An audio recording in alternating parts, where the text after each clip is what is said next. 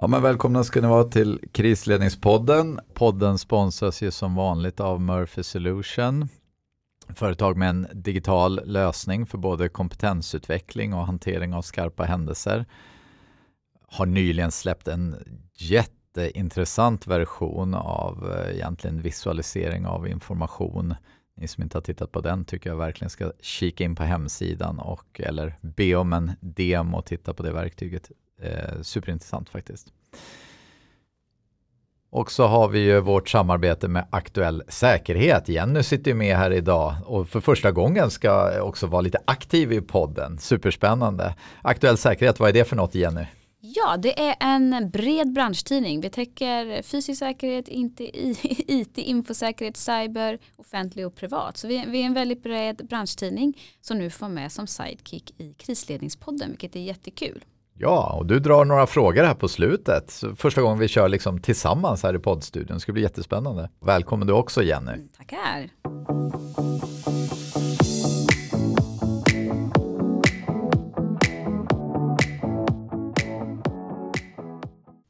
Idag ska vi föra ett samtal kring övning. Hör och häpna, ett ämne som vi faktiskt har avhandlat en del, men utifrån många olika perspektiv, och det här ska bli ett väldigt intressant perspektiv. Vi har med oss Anna Karphammar från MSB som är enhetschef för enheten för övningar kopplat till krisberedskap och civilt försvar. Anna har bakgrund från Försvarsdepartementet, Folke Bernadotte-akademin, Försvarets materielverk etc. Men som sedan ett antal år tillbaka då på MSB.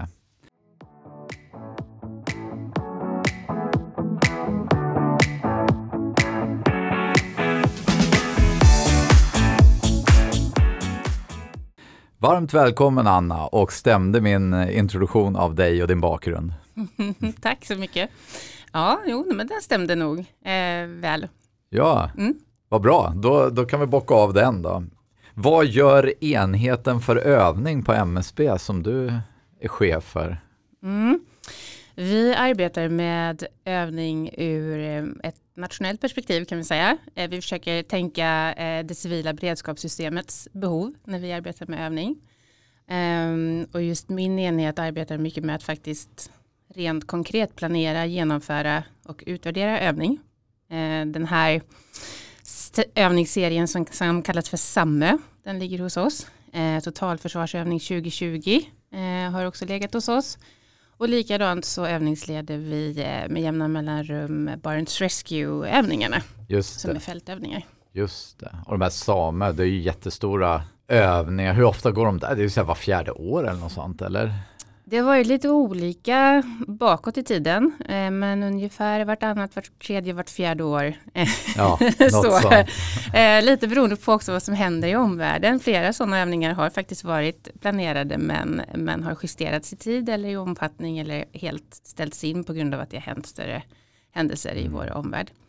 Men den första SAMMÖn genomfördes redan 2004 av Krisberedskapsmyndigheten faktiskt, och traditionellt är de då civila krisberedskapsövningar med olika scenarion, olika målgrupper. Medan då totalförsvarsövning 2020 var ju däremot den första övningen då vi övade totalförsvar på bred front på mer än 30 år. Just det. Och blev den av fullt ut eller blev den störd av pandemin här för mig? Eller hur blev det där? Ja, den blev störd av pandemin, tyvärr. Vi hann genomföra stora delar av övningen faktiskt. Bland annat hann vi öva alla kommuner. Det är bra. Och alla regioner i landet. Precis innan covid bröt ut, och vi har liksom mycket rapporter om att de har haft väldigt stor nytta av den övningen också i hanteringen av corona sen. Men flera delar kunde vi inte genomföra som det var tänkt. Men de har vi faktiskt istället omarbetat till olika former av övningsunderlag som kan genomföras på andra sätt av aktörerna själva. Så mycket av det vi planerade har ändå omsatts i övningsverksamhet fast under ledning av andra aktörer eller vid andra tidpunkter. Just det, så man tog vara på liksom övningsplaneringen fanns och liksom skickade övningsplaneringen fanns, och precis som all övningsplanering så gav också planeringen jättemycket i form av liksom kunskapsutbyte, nätverksbyggande och så vidare. Och sen som sagt så är det ändå en hel del av övningsverksamheten som har genomförts. Även fältmomenten som fick ställas in har delvis genomförts efter covid nu då. The plan is nothing, planning is everything. Ja. Ja, eller hur? Det är där det sker någonstans. Ja, men det är ju jättebra. Men och hur stor är den här enheten då som på MSB?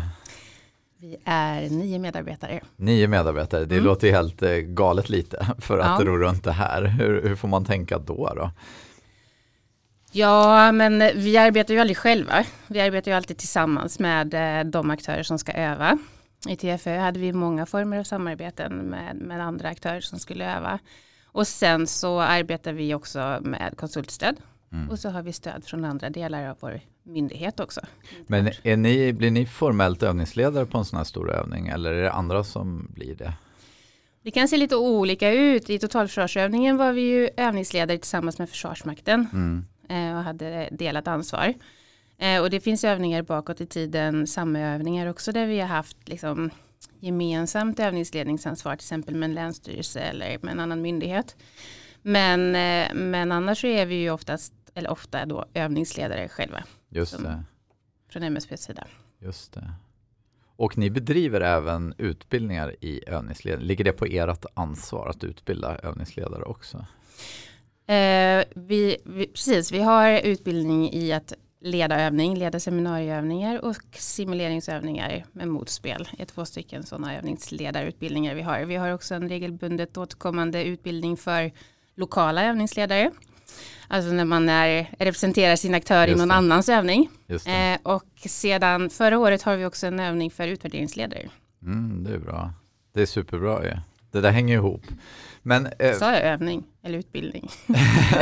Du sa övningsledare och utvärderingsledare. Ja, men vi har en utbildning för utvärderingsledare. Ja, men men man övar väl lite där också. Ja, man praktiserar säkert delvis. Exakt. Jag har inte gått den själv tyvärr. Nej. Ja, men vad bra. Men vi pratade lite innan här du och jag. Jag tyckte det ändå var så här intressant att man kan se det här med liksom övningsledarutbildning ur 2 perspektiv. Du sa, en övningsledare kanske mer inriktad på det mer processen, planeringsprocessen och genomförandet. Men du sa också att liksom bygga scenarier och skapa övningen, det är ett annat hantverk. Det är min bild. Ja. Utbildar man i det också eller är det erfarenhet som talar då när man så att säga ska bygga de här scenarierna och få en bra övning till stånd? Man kan ju delvis utbilda i det också, det är jag helt säker på. Jag själv har inte gått någon utbildning i att övningsleda utan det har jag lärt mig by doing. Men det är inte mig du vill sätta på att skapa övningens pedagogik och bygga ihop själva övningsdynamiken för det är inte min starka sida. Det finns andra som är mycket bättre på. Och det finns ju garanterat gyllene regler och annat att lära där också men framförallt tror jag att det handlar om att du måste göra. Learning by doing där. Det är ett hantverk. Och man behöver också uppleva och pröva. Liksom, vad är det som fungerar? Och vad är det som inte fungerar? Och det är också så olika från övning till övning. Men jag tycker det är så himla viktigt det där du säger. För ibland i teorin kan en övning låta så bra. Och sen blir den inte bra. Nej. Av någon anledning. Och det är ibland hantverket. Ja. Det där runt omkring. Det som ska få dem matcha och se att det här kommer aldrig funka i tid. Eller det här kommer... Delar du den uppfattningen? Är det viktigt för att övningen ska bli bra? Ska vi säga? Jo, men jag tror att det är viktigt. Det är viktigt att det inte delar av de övande till exempel blir sittande och vänta utan att någonting händer. Det är ju en sån sak som du bygger in i liksom, hur du skapar din övning. Det är viktigt att du skapar övningen så att det du faktiskt har tänkt att öva och utvärdera också är det som så att säga händer definitivt. Övas i övningen och kan utvärderas av de som ska utvärdera det. Så att det är jätteviktigt hur du bygger, hur du skapar din och konstruerar din övning för att den ska hänga ihop och för att den ska generera det som du vill att den ska generera. Och de här stora då, SAM, TFÖ, har de genererat det ni har önskat? Ja, TFÖ är ju lite svår att säga då eftersom vi inte kunde utvärdera alla delar. Men det som utvärderades där har gett väldigt intressanta utvärderingar. Vi har ju en metodik där vi påbörjar utvärderingsarbetet egentligen redan när vi startar planeringen av övningen. För att hela tiden ha en dialog mellan de som skapar övningen och de som ska utvärdera den. För att på det sättet säkerställa att vi bygger övningen på ett sätt som gör att vi får träff på indikatorer och annat som krävs för att sen kunna utvärdera den. Vi kan liksom inte säga att vi ska öva 40 myndigheter och sen komma fram på slutet och konstatera att vi kunde inte utvärdera det här. Nej. Det är ju, utvärderingen är ju på något sätt, planering av övningen ger jättemycket, att genomföra övningen gör jättemycket, men det du tar med dig efteråt och som bidrar till den fortsatta förmågeutvecklingen, det är ju utvärderingen och åtgärdsplanerna som följer av den då. Hör ni det alla där ute nu? Utvärderingen ska med direkt ska när man med börjar planera redan övningen. Från start, ja, utvärderingsledare och övningsledare jobbar tajt ihop. Ja. Man sätter liksom de här formerna först, sen kan man börja skissa liksom på scenariodelarna för att se hur det matchar. Håller du med om den uppfattningen? Absolut. Först sätta ditt syfte. Liksom, varför ska du öva? Är det en utforskande övning? Är det en kunskapshöjande övning? Är det en prövande övning? Är det en vidmakthållande? Eller handlar det om nya förmågor som på något sätt ska övas? Och sen att sätta ditt vad. Vad är det då du övar för någonting? Scenariot är någonting som kommer sekundärt för oss eftersom vi arbetar ofta efter det vi kallar för allriskförmågor. Samverkan och ledning, lägesbilder, samordnad kommunikation och så vidare. Det behöver du oavsett egentligen vilken händelse det är du applicerar dem på. Så först identifiera ditt varför och sen ditt vad. Och det här måste du göra tillsammans med dina utvärderingsledare. Ja. För att sen kunna bygga vidare på att skapa övningen som går att utvärdera då. Har ni någonsin varit inne och tänkt tanken att man ska öva något helt, vad säger jag, man ska öva jag tar ett exempel istället. Jag läste om amerikanska, det var någon i podden som berättade om det, israeler som övade zombieattacker. Har ni funderat något i de banorna att liksom, det är inte scenariot som är viktigt utan man kan öva ledning och samverkan mot till och med ett helt orealistiskt scenario eller man kan sätta sig in i någon helt annans roll? Har ni haft några sådana funderingar? Ja, det har vi. Vi har hittills inte övat zombiescenarier men vi har faktiskt diskuterat det också. Ja. Jag tror kanske att förvisso kan du applicera dina förmågor även på ett sådant scenario men det du kanske då framförallt övar på är väl kanske också individernas, förmåga att kunna hantera helt oväntade situationer.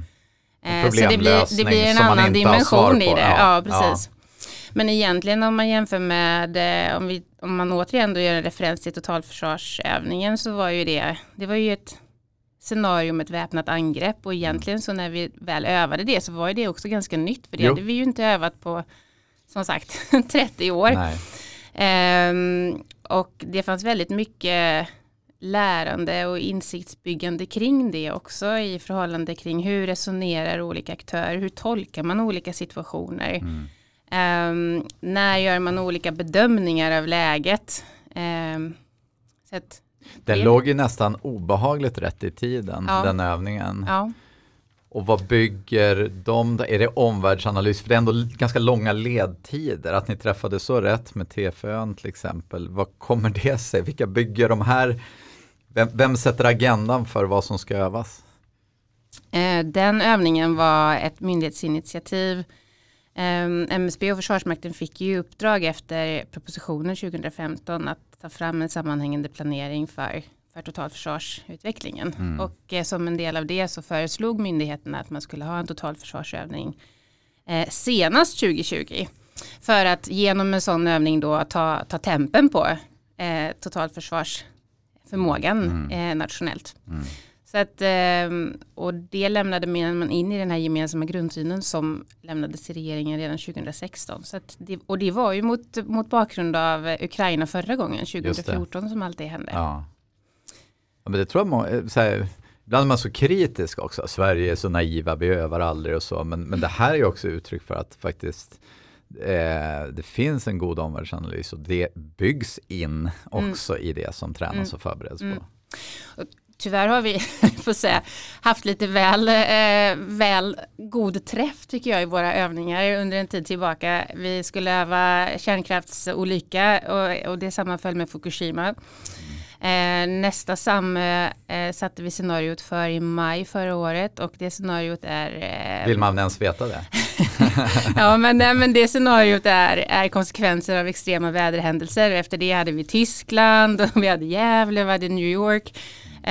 Så att absolut, visst försöker vi ligga rätt i scenarierna. Men samtidigt är det inte scenarierna som är avgörande. Det kommer frågor nu till exempel om samma som ligger nästa år, om vi inte skulle öva höjd beredskap igen. Men vi menar ju på att vi har precis gjort det, och förmågorna är ju fortfarande just som vi kallar det för allriskförmågor, så de är relevanta alldeles oavsett. Vi måste öva samverkan och ledning oavsett vilken händelse vi har. Exakt, jag håller helt med det. Jag tycker också det finns en fara när man springer och jagar det som händer i omvärlden. Jag vet, efter 9/11 då fick flyget med all rätt väldigt mycket fokus. Men det var också så att det kanske också skymde bilden för vad som eventuellt skulle komma. Det var en annan typ av terror som började utvecklas efter det. Och det gäller att inte missa att ligga också på framkant och inte bara titta i backspegeln, tänker jag. Nej, men och sen, jag menar, kriser har vi ju hela tiden. Så det går inte att justera scenarierna utifrån just den kris som är just nu. Nej, precis. Ja, men bra. Hur ser det ut då? Eftersom ni är en väldigt liten enhet själva och de här stora övningarna kräver enorma resurser ur ett övningsledningsperspektiv att få ihop det. Hur ser det ut ute i landet då med övningsledare och kanske framför allt det engagemang som kommer krävas för alla de här aktörerna för att vara med i en sån här, så det är ganska mycket tid man måste avsätta, det är ganska mycket engagemang som måste läggas in för att det här ska bli bra. Hur är din känsla där då? Får ni med alla? Ja, det tycker jag faktiskt att vi får. Och de som vi arbetar med som är lokala övningsledare för olika aktörer, hos dem finns det oftast ett väldigt stort engagemang. När det gällde totalförsvarsövningen så hade vi både Försvarsmaktens överbefälhavare och MSBs generaldirektör som också var patroner, kan man säga, för den övningen, och men förankrade den övningen på andra myndighetsledningsnivåer och så vidare. Vi hade riksdagen och regeringskansliet som övade i början. Vi hade ett antal myndighetschefer och landshövdingar som övade. Så att i den övningen gick ju också liksom ledningsnivåerna på både lokal och regional och nationell nivå in. Och liksom både stöttade övningen men bestämde också att i flera fall att vi ska själva öva. Och det tror jag var en väldigt stor framgångsfaktor i att liksom skapa engagemang, och det fanns liksom inte riktigt på kartan att man skulle backa ur, för alla andra var ju med. Ja, just det. Så.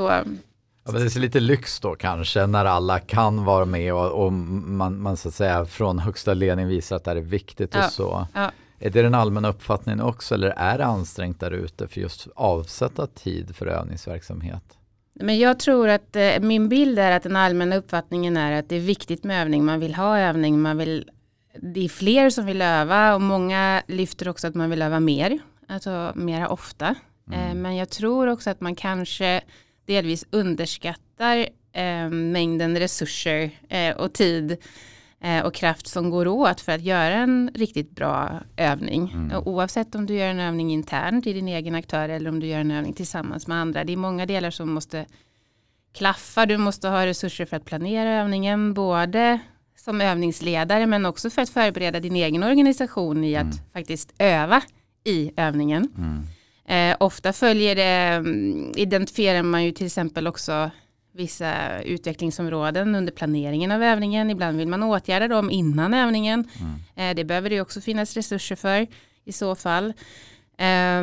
Sen ska den genomföras, och då ska den inte bara finnas en övningsledning, då ska det finnas övande i ett visst antal. Helst rätt individer också, rätt funktioner.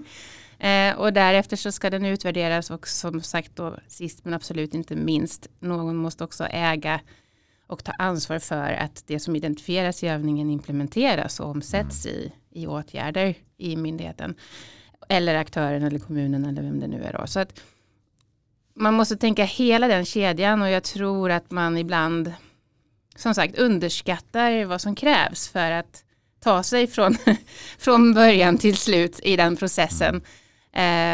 Men gör vi inte det, då får vi heller faktiskt inte ut den effekt som vi skulle kunna få av övningen. Nej. Och vem bär ansvaret för de här För jag tycker så att fingret på en viktig sak. Det blir lätt att när övningen är slut så här, man liksom andas ut, det är över. Det är egentligen där arbetet börjar någonstans. Ja, det är nästa fas i alla fall. Ja, men eller hur? Ja, men precis. Att liksom, bär respektive aktör ansvaret för att se till att de lärdomar som vinns under övningen också görs någonting med? Eller har ni något ansvar i den delen? I de övningar som vi övningsleder, då är det egentligen både och. Vi har utvärdering av det som vi kallar för den aktörsgemensamma förmågan, alltså systemets förmåga. Och på basis av det skriver vi en utvärderingsrapport och den delger vi ju övande aktörer med förslag kring vad de själva bör åtgärda i egen organisation. Men den återförs ju också till det inriktningsarbete som vi gör och som vi ansvarar för när det gäller det civila beredskapssystemet och plockas upp i de analyserna och i de kommande inriktningarna då. Men sen kompletterar vi också, så vi brukar kräva att alla övande aktörer har också en lokal utvärderare. Så att man utvärderar sin egen aktörs förmåga i övningen. För den tittar inte vi på. Vi säger aldrig någonting om en enskild aktör. Nej. Och den behöver man ju också ta ansvar för att följa upp internt sen i sin organisation då. Håller man med då? Det tar ju lite tid man sitter och analysera. Särskilt när det blir komplexa sken. När man ska hitta liksom, vad berodde det här på då? Det tar lite tid. Är man överens om de slutsatser man kommer fram till i utvärderingen? Eller blir det ibland så här, nej det där stämmer inte? Och, alltså, är det något du känner igen? Bra fråga. Nej, det är ingenting som jag har så egen erfarenhet av att det har uppstått kontroverser kring vad som framkom i utvärderingen. Men det kan det säkert göra. Alltså... Det kan det på lokal nivå i alla fall, kan jag meddela. Ja, nej men jo, det kan det säkert göra. Men vi brukar ju också, alltså när vi bygger upp vår utvärderingsorganisation i en samverkansövning, då har vi ju också stöd av de lokala utvärderarna hos aktörerna som hjälper oss att bidra in med information. Men sen är det klart att det är vår utvärderingsledare med sitt gäng som sammanställer den. Men samtidigt som sagt så blir den ju sällan så provokativ för någon enskild aktör eftersom den tittar på systemet. Men kommer man ibland fram till, jag brukar säga när jag resonerar kring utvärdering, nu är det här lite mina ord, men vi ska se om vi kan översätta det till det. Dels kommer man ju upptäcka en massa saker som är helt uppenbara. Ja, kommunikationen mellan de här fungerar inte, eller vi använder olika system, alltså så här saker som vi lätt ser. Och sen har vi de där vi måste liksom göra mer rotorsaksanalys. Vi kan se ett fenomen men vi är inte säkra på riktigt vad det beror på. Vi måste liksom analysera det och titta djupare tillbaka och vi måste liksom bedöma den här form av komplexiteten som ändå samverkar i såna här skenen. Sen kan man också komma fram till att typ, men det är fel på systemet eller liksom det är radikala förändringar som måste göras. Vi är uppbyggda på fel sätt eller händer det att man drar några sådana slutsatser eller finns det med ibland i de här syftena när ni går in i så här stora övningar? Att liksom ska ifrågasätta hela uppbyggnaden av system. För ibland kommer ju sådana tankar. Vänta, borde inte riksdag och regering vara chef för det här till exempel? Om vi tar ett sådant exempel. Borde inte de ha lett pandemin? Systemförändrande tankar. Når det er? Finns det med i tankarna när ni utvärderar? Alltså det finns inte några tabun. Det finns ingenting som vi så att säga inte får utvärdera utan så länge vi talar om systemet. Det som sagt som vi inte utvärderar är ju då enskilda aktörer och deras egna förmågor då. Men i övrigt finns det inte som sagt några tabun. Sen är det ju inte heller, jag menar det är ju en utvärdering, det är ju inte ett styrande dokument. Heller. Ja, det är ju bara en rekommendation eller förslag till åtgärder. Precis, det här såg vi i den här övningen. Och man måste också veta att det är precis så. Det här såg vi i den här övningen. Det behöver inte heller nödvändigtvis betyda att det är universellt korrekt. Nej. Heller. Nej. Utan det är en utvärdering från en övning som tillsammans med många andra former av utvärderingar och analyser och liknande av systemet tillsammans ju är grunden för de inriktningar och beslut som fattas om systemet i stort. Exakt. Men i kombination med skarpa upplevelser, ta pandemin till exempel, och ett antal övningar så finns det ju möjlighet, men det är kanske en forskningsfråga snarare att ta fram den typen av idéer och förslag. Ja, och det ligger ju inte heller på övningens ansvar. Övningen som sagt, i övningarna utvärderar vi det vi ser i övningen. Sen är det ju faktiskt upp till någon annan att besluta vad man vill vidta för åtgärder på basis av det vi har sett i bland annat då övningen tillsammans med andra underlag. Exakt. Ja, men väldigt intressant nu kopplat till så stora nationella händelser som pandemin. Jag vet, tsunamin pratades det också väldigt mycket om, att det fanns liksom, kanske till och med systemfel som gjorde att det inte gick tillräckligt bra. Det är ju ett perspektiv som är relevant, även om jag håller helt med om att på en enstaka övning eller en enstaka händelse ska man inte dra för långtgående slutsatser. Nej, men om man tittar på utvärderingen från TFÖ så är den i vissa sammanhang ganska spetsig. Tycker jag. Och den kan jag inte prata om i öppen media vad det står i den såklart. Men så som sagt, det finns inga tabun och vi friserar inte utvärderingarna för att de ska passa system. Nej, precis. Utan, men det är ju också som sagt, jag upprepar mig nu, men det här såg vi i den här övningen. Jätteviktigt tycker jag, verkligen. Och gå tillbaka till det här med hur det ser ut ute i landet då. För det här, jag kommer tillbaka till det här hantverket att hålla i övningar. För det är så himla viktigt både för mätresultaten men också för de övade att de ska uppleva det som bra övningar. Har vi tillräckligt med utbildade övningsledare där ute? Och ligger det på en nivå som är tillräckligt bra? För det är ju också en del. Man planerar att bygga en sån här stor och viktig övning som man ska dra väldigt mycket. Då måste också övningsledningen verkligen funka, tänker jag. Hur ser det ut där ute? Hur satsar man på övningsledning? Och utvärderingsledning också för den delen? Vi har ju många kollegor. Man gör ju komplexa övningar på många nivåer. Vi har de regionala övningarna som länsstyrelserna leder till exempel. Vi har övningar inom sektorerna som leds av andra myndigheter. Så det är ju inte bara MSB som leder komplexa samverkansövningar. Och det finns ju flera kollegor ute i systemet som är duktiga på att både övningsleda och utvärdera den typen av övningar. Sen vågar inte jag svara på hur mycket utbildning de har fått eller om de har lärt sig det genom att träget arbeta med övning.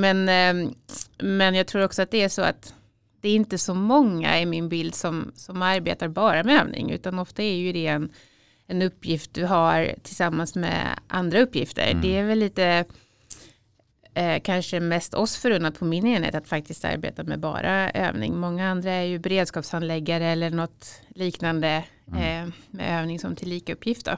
Just det. Och det vi ser är ju att det också sker, det är en ganska så hög personalrotation också på de tjänsterna. Och det är klart att då påverkar ju det hur många övningar man hinner vara med i, vilket i sin tur påverkar hur djup kunskap eller omfattande erfarenhet du får. Men å andra sidan så är det ju ett ganska så, Sverige är ju ett ganska litet land ändå med ett ganska litet system, så att även om man roterar så går man ju kanske från en aktör till en annan. Och då har man också med sig erfarenheten såklart från det man har gjort hos den andra aktören in i sin nya roll. Exakt. Det är en liten värld, Sverige. Ja, precis. Men jag vet att det var i något tidigare poddavsnitt som ni talade lite om det här, behövs det fördjupade utbildningar. Och det kanske det gör, men jag tror kanske inte att det är så relevant för så många. Jag tror att vi skulle behöva jobba mer med, och vi tittar också på former för det och hur det skulle kunna fungera för att stödja det från MSBs sida, att försöka skapa forum så att vi på ett bättre sätt kan utnyttja den kompetens som finns i systemet. Erfarenhetsutbyte, kunskapsutbyte, kanske till och med delvis kunna använda sig av varandras framtagna underlag och så vidare. Så att vi liksom stärker communityt, ett sånt tråkigt engelskt ord, men jag har inget bra svenskt ord. Stärker nätverket egentligen och jobbar mer tillsammans. Ja. Det tror jag ger mer än att vi utbildar några få ännu mer och ännu mer fördjupat i. Ja. övning. Så ligger det... Kan du ta ansvar för att sätta ihop ett sånt forum? Ligger det på MSB? Ja, men vi håller faktiskt på att titta på det framöver. Vi har en målbild till 2025 där vi just nu tittar på olika former, olika sätt att utveckla hur vi arbetar med övning fram till 2025. Och där det här ligger som en del i det, att försöka bidra till någon form av plattform för mer dialog. Vi har olika former eller olika forum redan upprättade där vi har dialog, framförallt med de bevakningsansvariga myndigheterna. Men det finns ju fler aktörer som vi gärna vill ha dialog med och som vi vill stödja dialog mellan. Och också en krets som vi jobbar mycket tillsammans med men inte har så mycket utbyte med, tycker jag själv, är alla privata konsultfirmor som arbetar med övning. Så det är ytterligare en målgrupp, tänker jag, som vi vill öka dialogen med och erfarenhetsutbytet med. Ja, men verkligen. Nej, men jag har ju själv saknat ett forum för just övningsledning och utvärdering som är brett och som slår över liksom allt ifrån den lokala övningsledaren hos räddningstjänsten och kommunen, men också som faktiskt nu, jag vet många verksamheter som faktiskt utbildar övningsledare på den privata sidan och ser jättestora vinster i att äga den kompetensen in-house. Och jag delar den uppfattningen till 100% för jag tycker det är jättebra. Men däremot bryggas det lite för lite information mellan varandra. Och få prata med de här, jag ser ju ibland så här, mina riktiga så här gurus inom övningsledning, de är ju regissörer. De kan ju skapa, det är filmer som de bygger. Alltså du måste se en övning, och då är vi inne på det här hantverket igen. Men just den kunskapen blir ofta en väldigt tyst kunskap, eller den blir beroende av just de här duktiga regissörerna som måste finnas med. Och jag tror att här kan vi både inspireras och också lära väldigt mycket av deras erfarenheter. Det tror jag skulle vara, det är snarare det jag tänker när man tänker så här fördjupad. Nästa level är att lämna processen och gå in mer i hantverksfrågorna. Så tänker jag. Ja, och lära och stödja varandra mer också. Bra, ja men vad kul, 2025, det är ju imorgon. Det är snart det, ja. Så jag anmäler mitt intresse. Det låter jättebra. Men sen, nu ska jag inte försvara mig, men ibland så är jag så här att jag raljerar lite och säger att det läggs så väldigt mycket kraft på de här stora övningarna att det ibland blir svårt att hinna med det lilla. Den lilla träningen som behövs för att också utveckla våra individuella förmågor och så. Och vi pratade lite innan, jag är ju inte emot stora övningar, jag ser absolut värdet av dem. Det är väl snarare balansen mellan det här att både kunna bedriva stora övningar, förstå systemet och hela den delen, men också utveckla sin egen förmåga att liksom vara bra på det.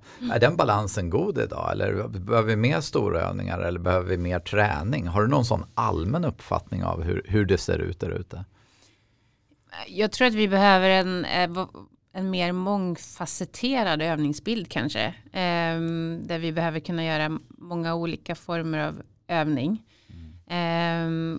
Enklare övningar i egen aktör, kanske enklare övningar också mellan aktörer i samverkan med aktörer, och sen också, men också komplexa övningar. Det kan du ju också göra inom din egen aktör eller mellan aktörer. Så jag tror att vi måste jobba med en potpurri av övningar. Jag tror inte att vi behöver fler eller mer regelbundet återkommande nationella övningar. Nu ligger de framöver, är det tänkt att det ska ligga, vi taktar övningsperioder med de försvarspolitiska inriktningsperioderna, alltså i 5-årsperioder. Under de perioderna är det tänkt att det ska ske 2 nationella övningar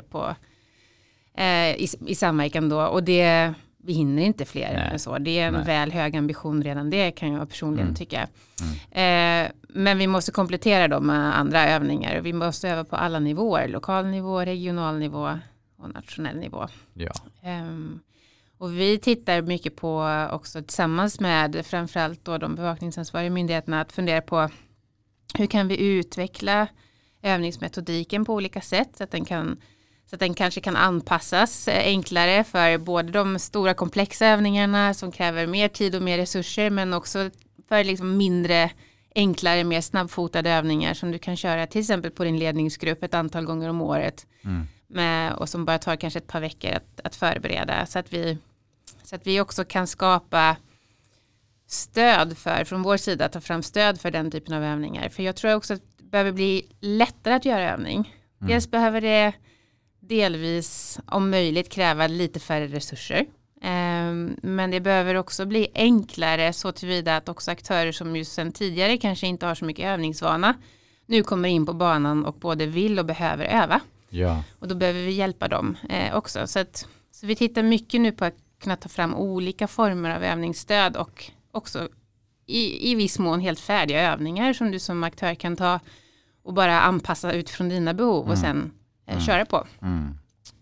Ja, men det ligger jättemycket i, och det här, jag tror också att du pratar om övningsvana, men just det här att för att bli bra och tillgodogöra sig en stor övning så ska man ha övat på att öva. Ja. Är man van att öva, då kan man få ut mycket mer av en stor övning också. Det är samma logik som hantverket. Exakt. Man måste uppleva övning för att förstå vad övning är. Det går inte att beskriva det. Nej. Och en väldigt positiv bieffekt, nu, det här var bara en tanke som slog mig, men som jag ibland brukar tänka mycket på, det är också att vara inblandad i övningsledningar, också att bli bra på ledning. Det är lika stor utmaning ibland att driva en sån här stor övning som att faktiskt vara i den och bli övad. Håller du med om den slutsatsen? Ja, absolut. Beror på i sig lite grann hur man är övad och sådär. Men tänker du som att man är med som en övande aktör? Nej, jag tänker att själva övningsledningen får också väldigt mycket övning i att driva en sån här stor övning. Ja, verkligen. Verkligen. Det är nästan värre ibland. Men man får väldigt mycket övning. Man får också väldigt mycket kunskap om systemet. Därför att det du gör är ju att du samordnar ju aktörerna med så många olika perspektiv och man är mitt i det. Så man lär sig också otroligt mycket om hur systemet fungerar och hur olika delar av systemet ser på sig själva och på varandra och på sina uppgifter. Så att det är en ynnest skulle jag säga att få vara övningsledare. Det är fantastiskt. Ja. Det är verkligen fantastiskt. Men har du någon sån här, har du blivit chockad någon gång? Oj, det här var bra alltså. Oj. Har du fått en känsla någon gång när du har övat? Vad skickliga de är. Jag har ingenting att hitta. Jag får säga, den får jag varje gång. Vad bra. Ja, nej, men jag tycker att övning är fantastiskt. Det är som jag sa förut, det går liksom inte att beskriva, man måste uppleva det och det är en sån otrolig kraft i övning, både i övningsplaneringen men också sen när det där man har planerat rullar igång, oavsett om man har planerat det i 1 år eller i 2 veckor, när man sen väl sätter igång, det trycker på start och övningen går igång och det börjar hända saker i rummet och man ser hur de övande går in i det och ja, det är sån energi och det är sån kraft och det är så, förutom att det är väldigt viktigt i förhållande till förmågeutvecklingen så är det också väldigt häftigt tycker jag. Ja. Var kommer det här intresset ifrån då?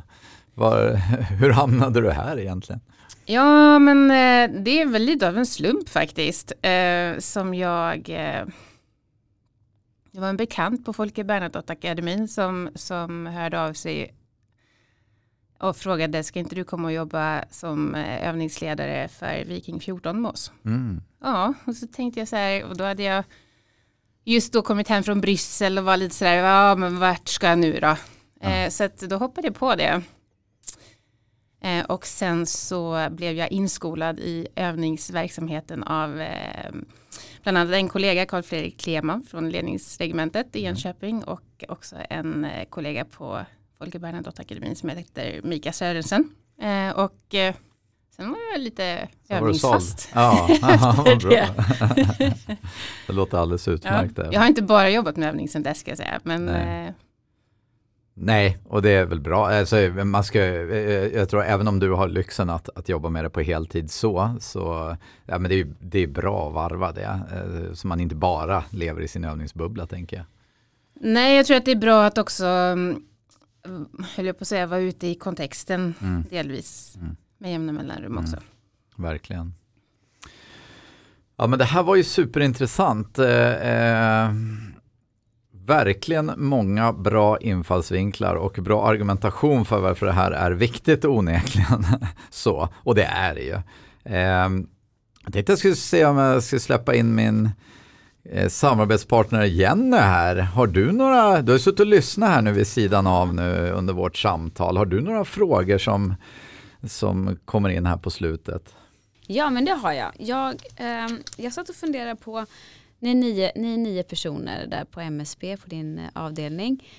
Har ni de resurser ni behöver för att göra allting som du tycker eller som ni behöver genomföra?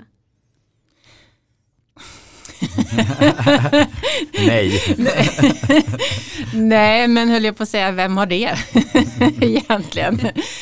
Nej, men naturligtvis skulle jag önska att vi var jättemånga, men det är vi inte. Jag tror inte det är realistiskt att tro att vi blir det heller. Och det hänger inte på att vi ska behöva bli det heller, utan det handlar ju om att hitta andra arbetsformer. Vi är bra på att skapa samarbeten med andra myndigheter och aktörer. Vi har nära dialog med konsultfirmor och så vidare som vi använder oss av. Och som sagt, när vi arbetar med övning har vi också ett stort stöd av andra delar av vår myndighet som sitter på sakkunskap, till exempel i det som ska övas. Det är så som ni kan plocka in till allting Ja, ni som gör. också stödjer oss. Så att arbeta med övning är ju verkligen ett, som vi var inne på tidigare, det är ju verkligen ett teamarbete. Så. Och jag tror som sagt inte det är realistiskt att tro att vi blir fler. Men vi får hitta andra former som sagt i att utnyttja kompetens som finns runt omkring oss. Men tillsammans. Kan inte det vara en fördel också ibland att vara, jag vet när jag jobbade inom polisen var väl en liten utbildningsgrupp. Och det blev en styrka att kunna engagera även andra i det. Alltså risken om vi hade varit en stor övningskoloss hade varit att det blir liksom vi och dem perspektivet. Ja, men någonstans. absolut. Jag håller helt med. Och för det är ju ett sätt att skapa gemensamt ägarskap av verksamheten. Att vi är många. Eller att vi är fler och att vi jobbar tillsammans i det. Så att det är absolut. Mm. Vi pratade om det här innan att cyber kommer ju mer och mer in överallt. Och då var jag lite nyfiken på hur tänker man på de här övningarna ni gör? Hur har man med cyberperspektivet där? Hittills har vi inte haft uttalade cyberperspektiv i övningarna. Det betyder inte att vi inte övar cyberhändelser, men vi har en cyberavdelning, cybersäkerhetsavdelning på MSB, och de övar mycket frekvent på olika sätt att hantera cybersäkerhetshändelser på olika sätt. Medan det som kanske vi övar i de samverkansövningar som min enhet leder är snarare att hantera konsekvenserna av en cybersäkerhetsincident, till exempel att betalsystemen inte fungerar eller någonting annat. Så de ska liksom lösa själva problemet och ni får ta hand om, eller liksom orsakar, och ni tar hand om, ja men hur ska du få det att funka här igen nu när det är någon som varit här och förstört? Ja, alltså de är ju experter på cyberarenan, det är ju inte vi. Vi övar mer samverkan och ledning kring, som sagt, saker som händer och som uppstår som en konsekvens möjligen då av någon form av cyberangrepp. Precis, för det är väl det man tänker att det kommer väl mer och mer, för ju mer beroende vi blir, ju fler sådana saker kommer vi se framöver. Ja, och jag tänker också att själva syftet med ett cyberangrepp är ju att det ska få samhällskonsekvenser. Ja, och då är det samhällskonsekvenserna som vi övar på att hantera, medan våra cyberexperter hanterar själva det som händer i den där miljön vi inte ser och som jag inte förstår. Det är bra, det är bra. Man ska inte veta för mycket heller, för att man fokusera på ledning och symptomhantering istället. Jag tror rätt det kan vara person på rätt sak, eller rätt funktion på rätt sak. Jag funderar, du har jobbat rätt många år nu ändå inom ditt gebit, och hur ser du på, om man ser hur förändras förståelsen för övning om man liksom kollar i samhällsdebatten? Kan du se någon förändring, någon förflyttning här? Ja, jag tror det, jag på att säga. Jag tycker att övning har seglat upp på agendan. Vi har ju alltid övat, men jag tror att övning finns på fler näthinnor nu och i fler medvetanden. Inte bara hos offentliga aktörer utan också mer och mer hos olika privata aktörer. Vi har regeringen som för några år sedan skrev i budgetpropositionen att öva är det bästa sättet att vara väl förberedd inför en oväntad händelse. Som en bred skrivning. det är väl, tror jag, ganska nytt också. Så även om övning som företeelse som sagt inte är ny. Så tror jag att, eller min upplevelse är att man talar mer om övning och man ser behovet av övning ökar. Och jag ser det också på andra arenor. Jag tror jag nämnde tidigare när vi satt här utanför att jag läste tidningen Chef för en tid sedan. Och då var det toppchefernas 5 bästa tips, varav ett av tipsen var att öva. Ja, jag tror att det är lite nytt ändå faktiskt. Men här kommer man ju återigen in då på att det krävs kompetens. Men det krävs också att man inte underskattar förutsättningarna som du måste tillse som verksamhetsledare för att din aktör ska lyckas med övningen från början till slut och för att du faktiskt ska få utväxling av din övningsverksamhet. Och där är det väl så viktigt att den här förståelsen finns för att det behövs. Och det är någonting som jag tycker som jobbar på en branschtidning som skriver om säkerhet brett, men bland annat övning. Att nu börjar vi se, jag tänkte säga våra husgudar, de som vi intervjuar på mainstream, alltså det vanliga tvn och vanliga media om man ska säga så. Så det är liksom, så det har flyttats upp i allmänhetens medvetande och då också de som leder företag såklart på alla positioner. Och jag tänkte också så här, vi säger nu att fler ska öva, vi måste bli bättre på att öva och chef lyfte upp det här i sin intervju där. Är det någonting som du skulle kunna skicka med till de som kanske som inser att men vi måste också öva kris i våran kontext som kanske då är mycket mindre men ändå väldigt viktig. Är liksom, kan du skicka med något till de som sitter och tänker det här måste vi ta tag i nu, vi efter?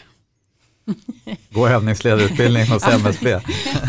Gå in på övning och utbildning på msb.se så finns det massa stöd där. Nej, men jag tror att det första man ska fundera på är varför ska vi öva? Och sen så behöver man landa i vad är det vi ska öva. Och därefter så behöver man också identifiera vilka funktioner är det som ska övas och så snart som möjligt faktiskt också hur många. Alltså med vilken ambition går vi in i det här. Och redan från början då också starta sin verksamhetsplanering för att se till att det där kan ske. Och som sagt, som vi var inne på tidigare, redan från början också landa i vem är sen ansvarig för att göra någonting åt resultatet av övningen. Och i slutändan så är ju det faktiskt i min värld också verksamhetsledningen som har även det ansvaret att se till att det trycks ut i organisationen och blir någonting av det också. Får jag flika in där också? För jag tycker du säger ett par viktiga saker. Det ena är att sätta en ambitionsnivå.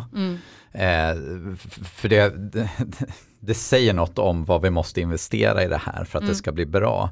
Och den andra sak som jag också vill verkligen fånga upp det du är inne på. Se det här som inte bara nu kör vi en övning, det funkar i september, utan börja se det mer som ett system. Se det större än bara ett enskilt övningstillfälle. Och där tror jag ibland går man lite för snabbt fram. Jag säger ju för sig, det är bra, sätt igång och öva, kom igång med den verksamheten. Men ska man göra det lite mer systematiskt, då bör man ha en eftertanke så att man inte, man ska säga, slösar tid på saker som inte ger tillräckligt bra effekter. Ja, men det är det jag tänker också. Man bommar ju en massa effekt och lägger resurser på någonting som man inte får kanske då den utväxling man skulle kunna ha fått om man hade varit lite mer noggrann och eftertänksam och planerad redan från början. Ja. Men kanske också tänker jag att man ska få med sig hela sin organisation om man nu då jobbar kanske mer i privat verksamhet, offentlig verksamhet, och har man ju det här med sig. Men liksom att man förstår, men varför är det här viktigt för oss? Liksom vad kommer bli bättre av det här som jag nu får lägga tid på också? Verkligen. Men gör man det bra, då är det väldigt kul. Det är en motivator i sig, skulle jag vilja säga. De som kommer igång och övar och kan göra det med entusiasm. Det är väldigt motiverande att utveckla sin kompetens. Det är väldigt roligt att få vara med i en bra uppbyggd övning. Det ger en väldigt mycket. Så ibland finns nästan ett egenvärde i att kommer man bara igång och man gör det bra, så föds den här motivationen. Och kanske tvärtom också. Gör vi det dåligt och ogenomtänkt så är risken, inte en grej till. Så. Nej, men och sen så är det ju också, jag tror, det finns ju inte någon övning som du inte kommer lära dig någonting av. Det finns ju inte någon övning som inte kommer att identifiera någon form av utvecklingsområde. Alltså jag kan inte föreställa mig hur den perfekta organisationen skulle vara. Då har du ju totalt misslyckats också i din övning. Då har du bara övat sånt du redan kan. Ja, men även tror jag att om du övar sånt du redan kan så kommer du ändå identifiera att att vi skulle kunna ha gjort det här på något vis bättre eller på ett annat sätt. Jag tänker också, vi i totalförsvarsövningen så övade vi ju myndighetsledare och landshövdingar, och vi ser också det när vi övar vår egen ledningsgrupp till exempel, att i olika kniviga situationer som de får lösa, dels så handlar det om att man lär sig ju också väldigt mycket om sig själv som person. Du lär dig mycket om andra, och saker som du kanske trodde var glasklara i förhållande till ansvar och roller visar sig kanske inte vara riktigt så glasklara i alla sammanhang. Och sen lär du dig också mycket om vad det är för individer du har runt omkring dig. Alltså det är ju också en teambuilding dimension i det här. Vem är beredd att fatta beslut på mer vag information? Vem är inte det? Det är nog så viktig kunskap att ha också i din organisation. Så att, och med det menar jag att man måste inte alltid göra övningar extremt komplicerade för att de ska ge någonting. Även om vi också behöver de extremt komplicerade övningarna. Jag tror att man ska inte vara rädd för att öva. Det kommer att ge någonting, men du måste ha en tanke från början. Vad det är du vill ge, att det ska ge, och du måste också lägga kraft på att faktiskt implementera det du identifierar. Behöver alla öva? Dum fråga. Jag tror inte jag tror inte att det är någon som, jag tror inte att om man gör en bra övning så tror jag inte att någon har övat förgäves i alla fall. Sen kanske inte alla måste öva, det vågar jag inte säga att alla måste, men jag tror att alla kan ha ut någonting av det tror jag. Och jag tror också att man kan vinna lite på att inte bara alltid öva ledningen, utan att också öva ytterligare funktioner i sin verksamhet. Absolut. Så att ibland blir det så, ja men bara ledningen funkar så. Men där tror jag man kan vinna lite på, liksom, övar man en kommun, men se till att få med förvaltningarna och så också, att det ligger stora värden i det. Ja, absolut. Men min bild är nog kanske lite tvärtom, att man kanske har varit lite rädd för att öva ledningen. Ja, det ska vi så att nej, definitivt så kan du inte bara öva toppen på isberget, utan måste öva hela din organisation och på olika sätt såklart. Ja, men tack. Det här var ju mycket bra slutsummering och kloka frågor här på slutet också. Jag ska tacka så jättemycket för din tid, Anna. Jag brukar i och för sig alltid fråga, har du fått med allting? Missade jag något som du hade suttit och förberett här nu som du hade velat sagt? Vi har nog inte fått med allting, men vi får ta ett nytt samtal. Då får vi ta en backup lite i sådana fall. Vi tar 2025 senast när det här samarbetet är uppbyggt. Forumet för övningsledare, det ser mycket fram emot. Tack så jättemycket för din tid och dina intressanta och viktiga erfarenheter på det här området. Tack själva.